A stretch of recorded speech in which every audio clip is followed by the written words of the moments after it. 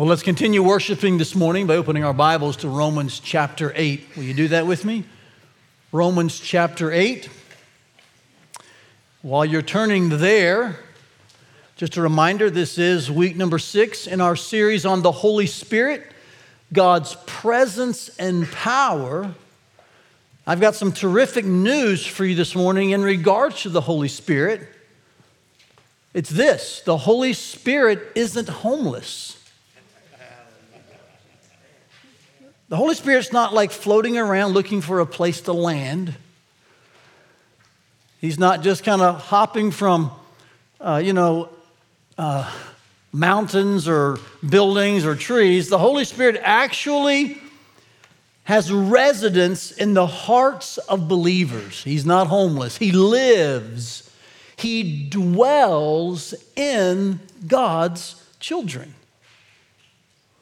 This morning, I want to talk more about the indwelling work or the indwelling role, or we could even say the indwelling ministry of the Holy Spirit.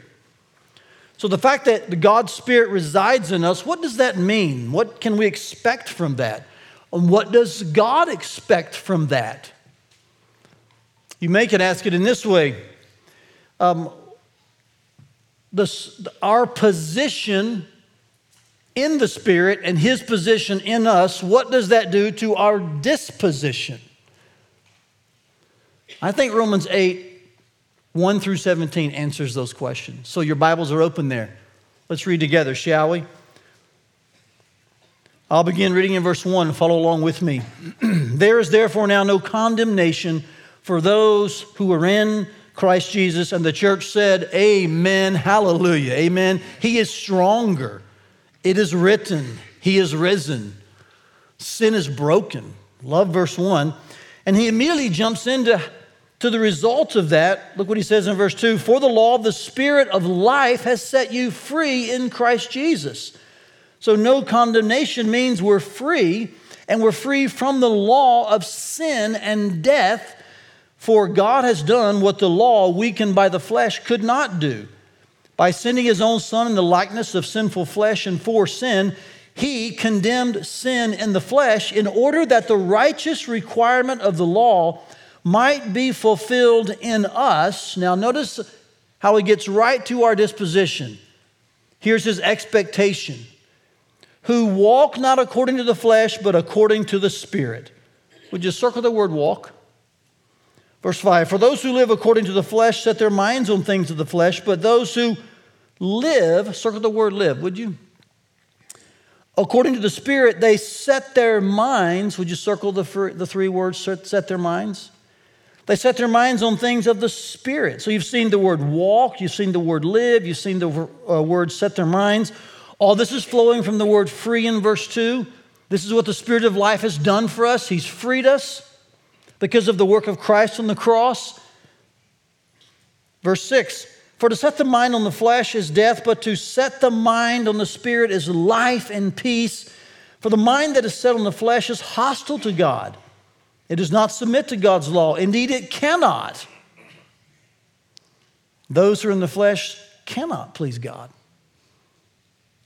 So if you want to please God, then you need to be in the Spirit, and the Spirit needs to be in you. And this is the expectation. This is our disposition, one of pleasing God. And I think the words that would be synonymous with that are the words live, walk, we set our mind. And so in a real summary fashion here, in these first 8 verses, excuse me, Paul is simply describing our disposition and the expectation as this: freedom from sin and victory over sin. We're free, and so we live, we walk, we set our mind on things of the Spirit, and this is our way of life. In fact, those 3 words are all present tense. You could add an ing on those and be very sound textually. We're living, we're walking, we're setting. This is what we are doing because of the Spirit. In fact, can I just have you notice 2 powerful words in this that have really spoken to me this week? Look at the end of verse 4, maybe not quite the end, but towards the end. when he uses the gospel to kind of shore up and summarize why the Spirit works this way. It's because of what God has done for us in Christ. Look what he says about this. He says that he condemned sin in the flesh in order that the righteous requirement of the law, which is really obedience, that's what that's referring to. You have to meet the law standards. Obedience might be fulfilled, and say these next two words with me, in us. There is no doubt and a primary vertical effect of the cross. It satisfies God's demands without a doubt, but sometimes we fail to realize that the work of Christ on the cross in condemning sin has an effect horizontally to us. The fulfillment of that also happens in us. We are now given the Spirit's power to obey.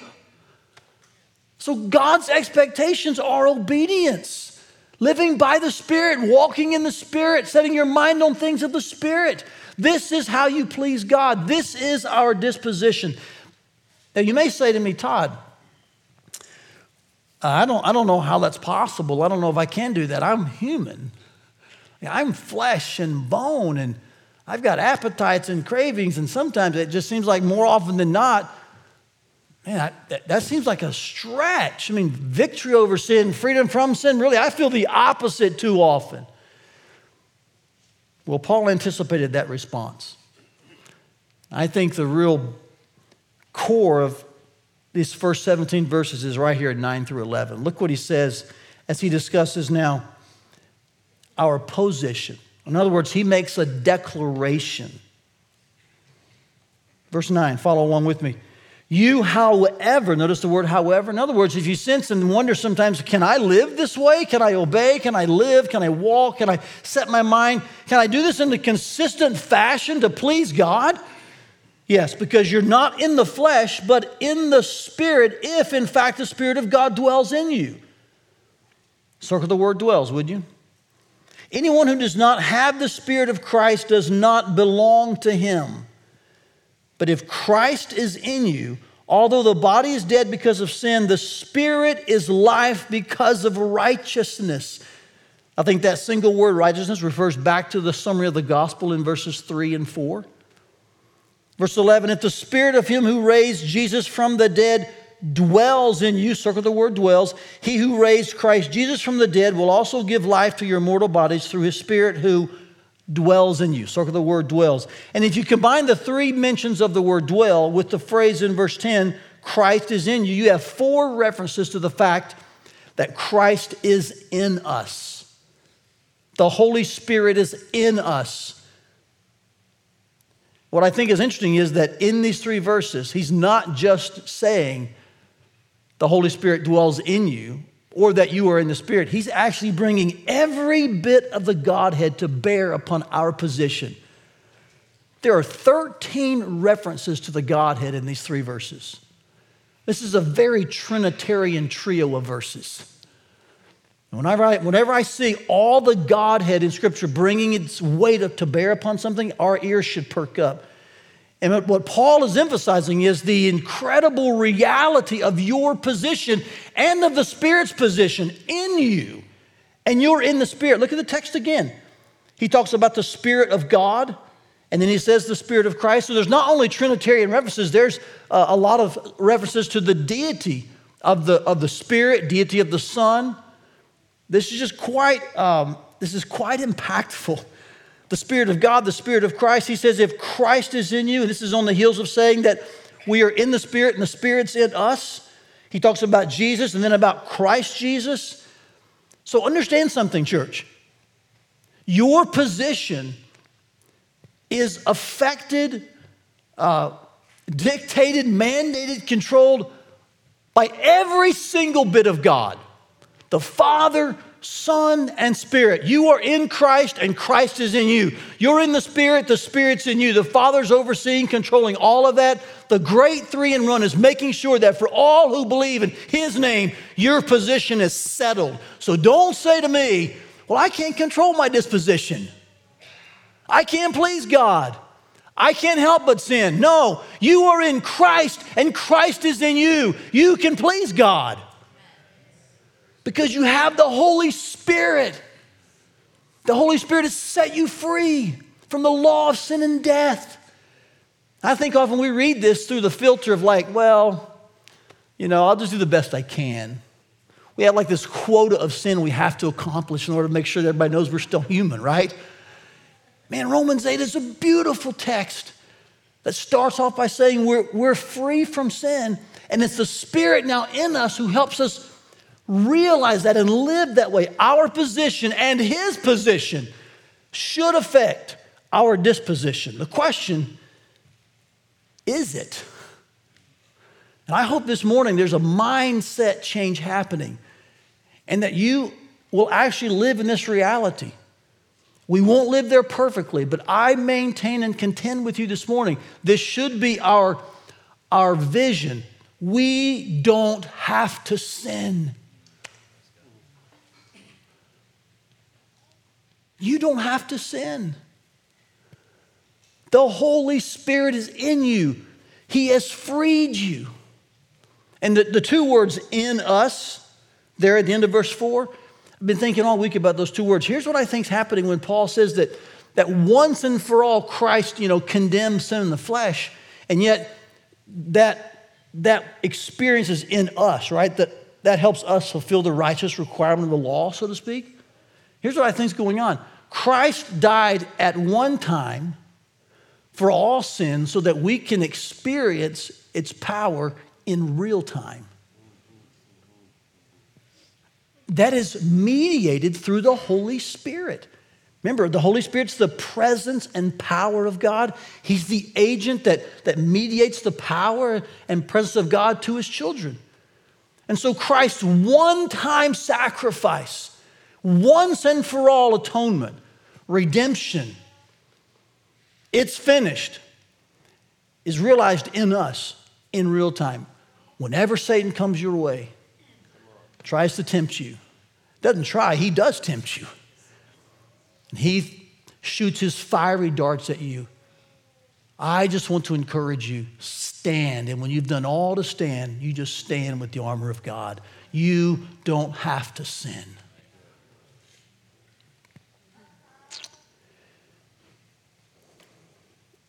Further proof that this idea of dwelling, this idea of our position is what Paul is really aiming at is found in the actual word dwell. Can I just dive a little deeper with you? You know, the word dwell actually comes from the Greek word house. So Paul is clearly saying the Holy Spirit, Christ, you can choose your Trinitarian word here. He's not a tenant. He's a resident. He's not renting space. He's not quarantined to a part of your basement. He's moved in and he's taken over. The Holy Spirit lives. He dwells in your house. So that position, Him in you and you in Him, and all of the Godhead being involved in that, man, it should affect our disposition. And that's why he gets to that again in verse 12. He continues in his first emphasis. Again, follow along with me in verse 12. So then, you see the word so then, so he's kind of back to his thought, isn't he? In light of our position, in light of all of the Godhead's work regarding our position and His in us, then brothers, we are debtors. That's a crazy word, isn't it? We're obliged. I mean, can we just say the obvious truth? We owe this. We are debtors, not to the flesh, to live according to the flesh. For if you live according to the flesh, you'll die. But if by the Spirit you put to death the deeds of the body, you will live. Again, in this section, I would circle the words live. I'd circle the word debtor. I'd circle the phrase put to death here in verse 14. For all who are led by the Spirit of God are sons of God. Circle the word led. I think these are all similar and synonymous thoughts to what he mentioned in verses 1 through 8. Walking, living, setting your mind, being led, putting to death, understanding your kind of obligation, being a debtor. In fact, verse 15 says, you did not receive the spirit of slavery to fall back into fear, But you've received the spirit of adoption as sons by whom we cry, Abba, Father. There's a disposition term. We're crying out to God. This is a real term of endearment. The Spirit himself, verse 16 says, bears witness with our spirit that we are children of God, and if children, then heirs, heirs of God and fellow heirs with Christ, provided we suffer with him. That's disposition language, endurance, in order that we may be glorified with him. So as you read, 12 through 17, again, you see disposition language. One other note about the Holy Spirit in 12 through 17 that I find beautiful. He's called the Spirit of adoption. Now think about this. Adoption is not a tenant term, is it? It's a legal status. You're in. It's not going to be changed. It's verified, solidified. You're part of the family. So again, it just really resonates with the idea of the Holy Spirit dwelling, being a resident. He's made us part of the family. Every bit about this text is that our position is solidified. It's declared. And so now the expectations or our disposition should be in line and follow suit. By the way, even as you read 18 through 30 in this same chapter, and man, Romans 8 is such a chapter, we could spend 6 months in this one chapter, okay? So I'm really giving you a flyover in a lot of ways. But as you keep reading 18 through 30, just from the lens of the Holy Spirit, you find that here's some further disposition language. That we are groaning inwardly, we're eagerly waiting. You just find so many things brought about by the Spirit that dwells in us, that lives in us, that resides in us, that has possession of us. All of it kind of leans against the idea that, man, we're free. We live in victory over sin, freedom from sin. And so all these terms, they just help us understand more about what it means to have the Holy Spirit dwell in us. Now, I hope you're seeing this, that our position precedes and produces our disposition.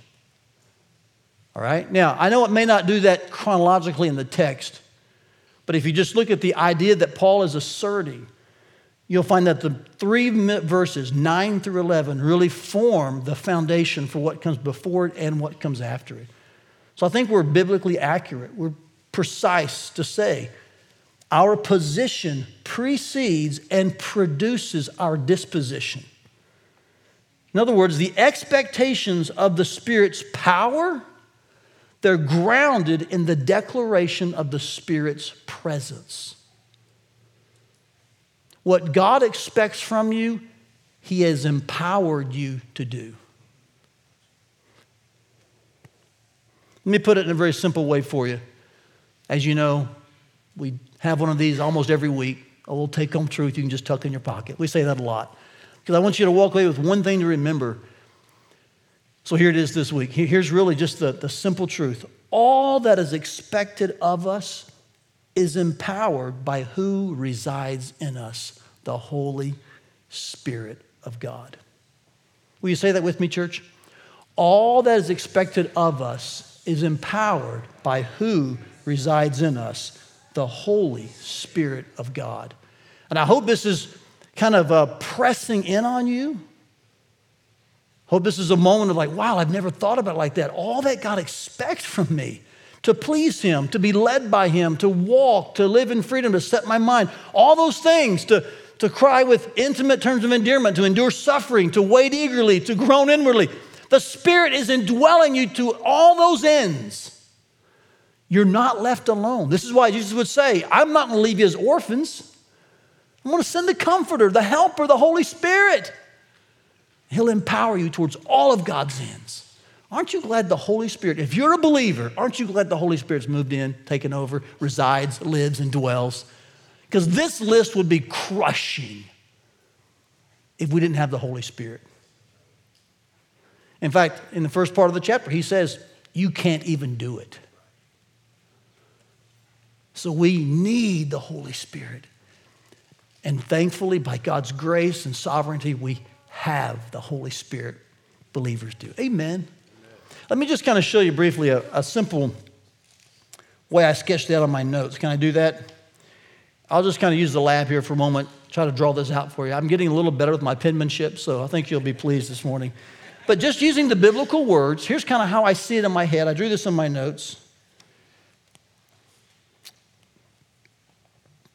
So we'll start with the word dwell. That's the key word in verses 9 through 11.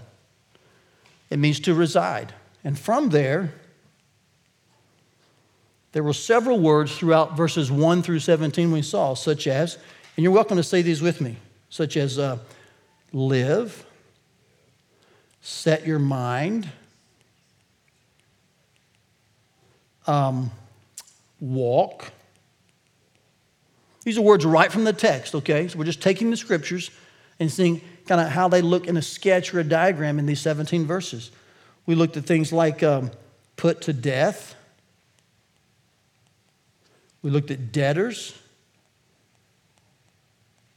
We looked at led.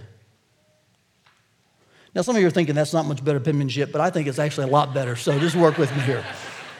You should see the other prescriptions, right? My goodness. Now, watch this.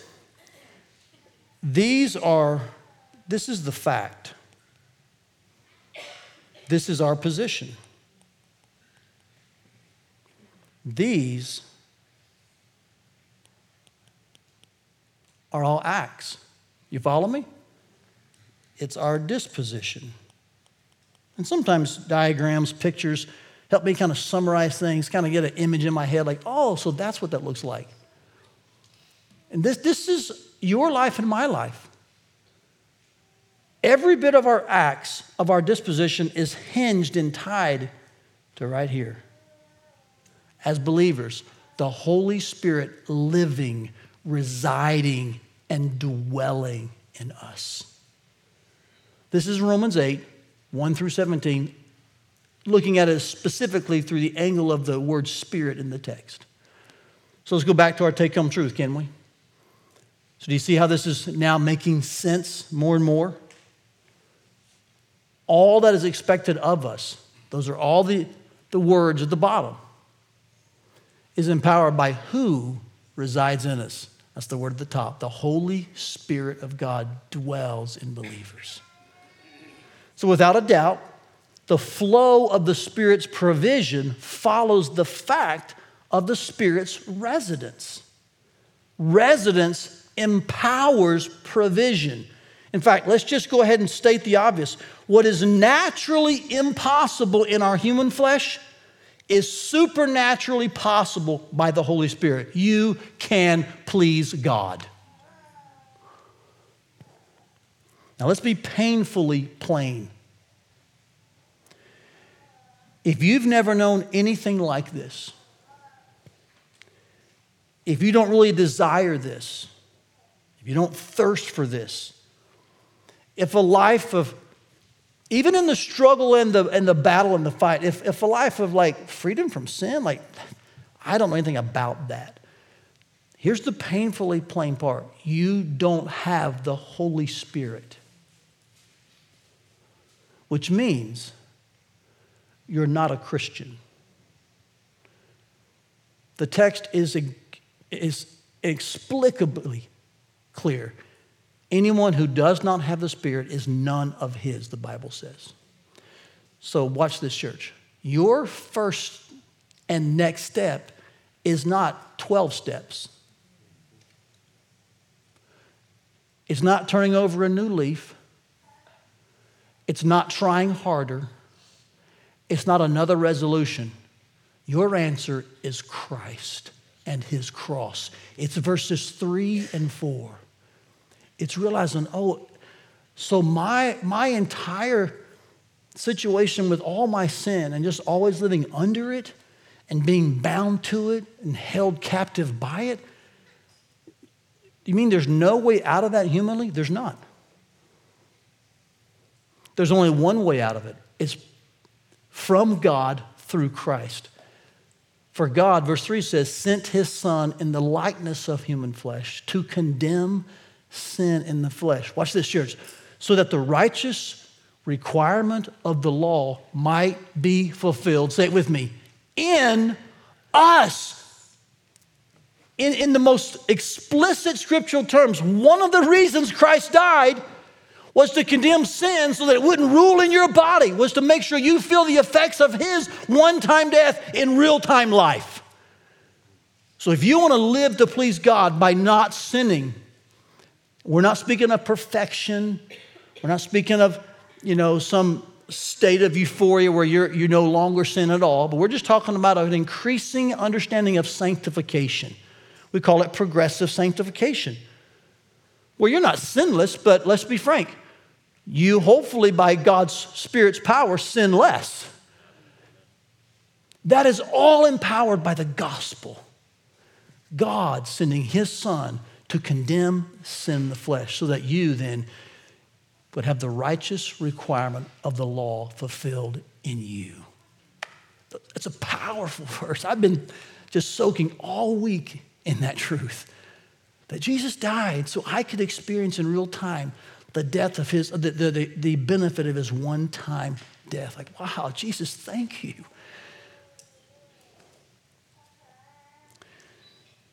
This is really what Becket Cook knows and lives. You heard Becky mention to you that Beckett's going to be here the last Sunday of June. He was immersed 100% into the homosexual Hollywood culture. And he'll tell you a story when he's here, so I don't want to tell it to you now. It's written in the book called A Change of Affection. I've mentioned it before. It's a fabulous book. But through an interesting set of circumstances, God saved Becket Cook right out of that entire dysfunctional, destructive world and put him on a path to sexual purity and biblical living. It's an incredible story. God freeing someone from sin and empowering him through his Spirit to live this way consistently. He'll be here the last Sunday of June to tell you his story. I'd encourage you to invite anyone you can that you know. I love to see all three services just maxed, packed out, as he will just be a living model of what this passage talks about. But the truth is, we're all living models. Maybe some testimonies aren't as public or maybe even as dramatic in one sense on a human level.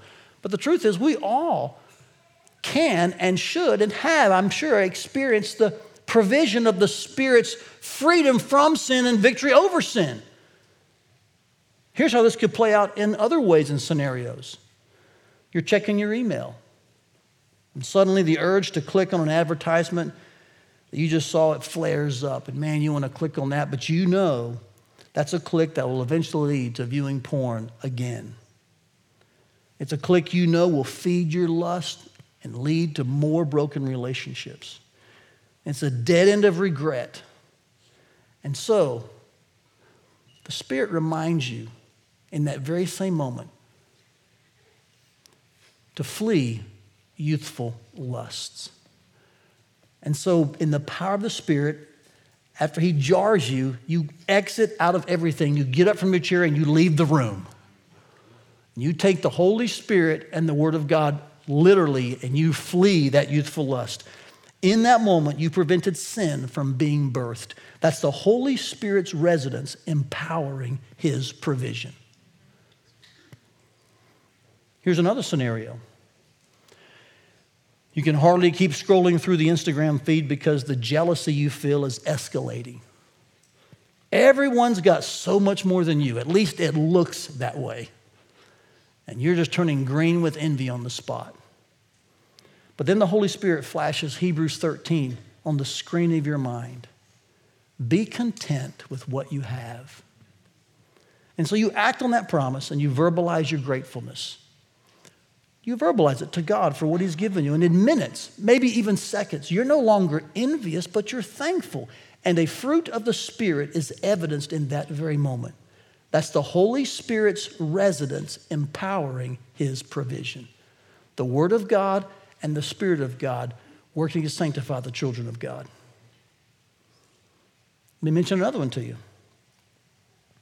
You're driving back from some errands, and for some odd reason, the devil starts bringing up many of your past sins.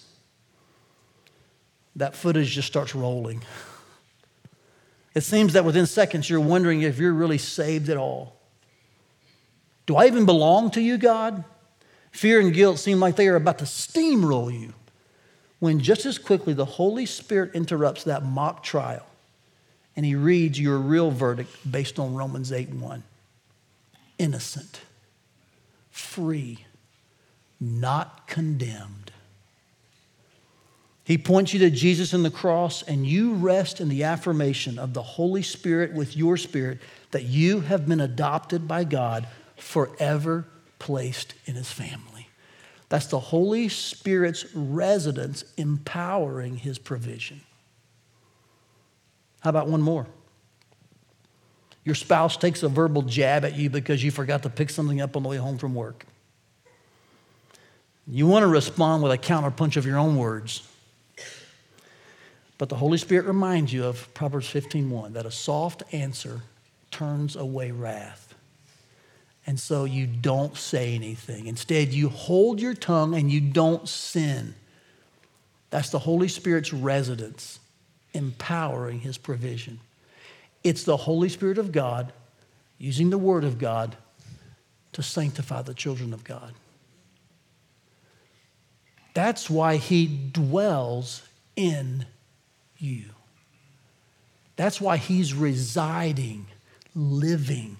Oh, believing brothers and sisters, live in the reality that the Holy Spirit of God indwells you, and in real time experience the power and presence of God, his provision for your victory over sin and freedom from it. We hope you enjoyed today's message. For more messages, visit firstfamily.church/sermons or subscribe to our podcast feed. Thanks for listening.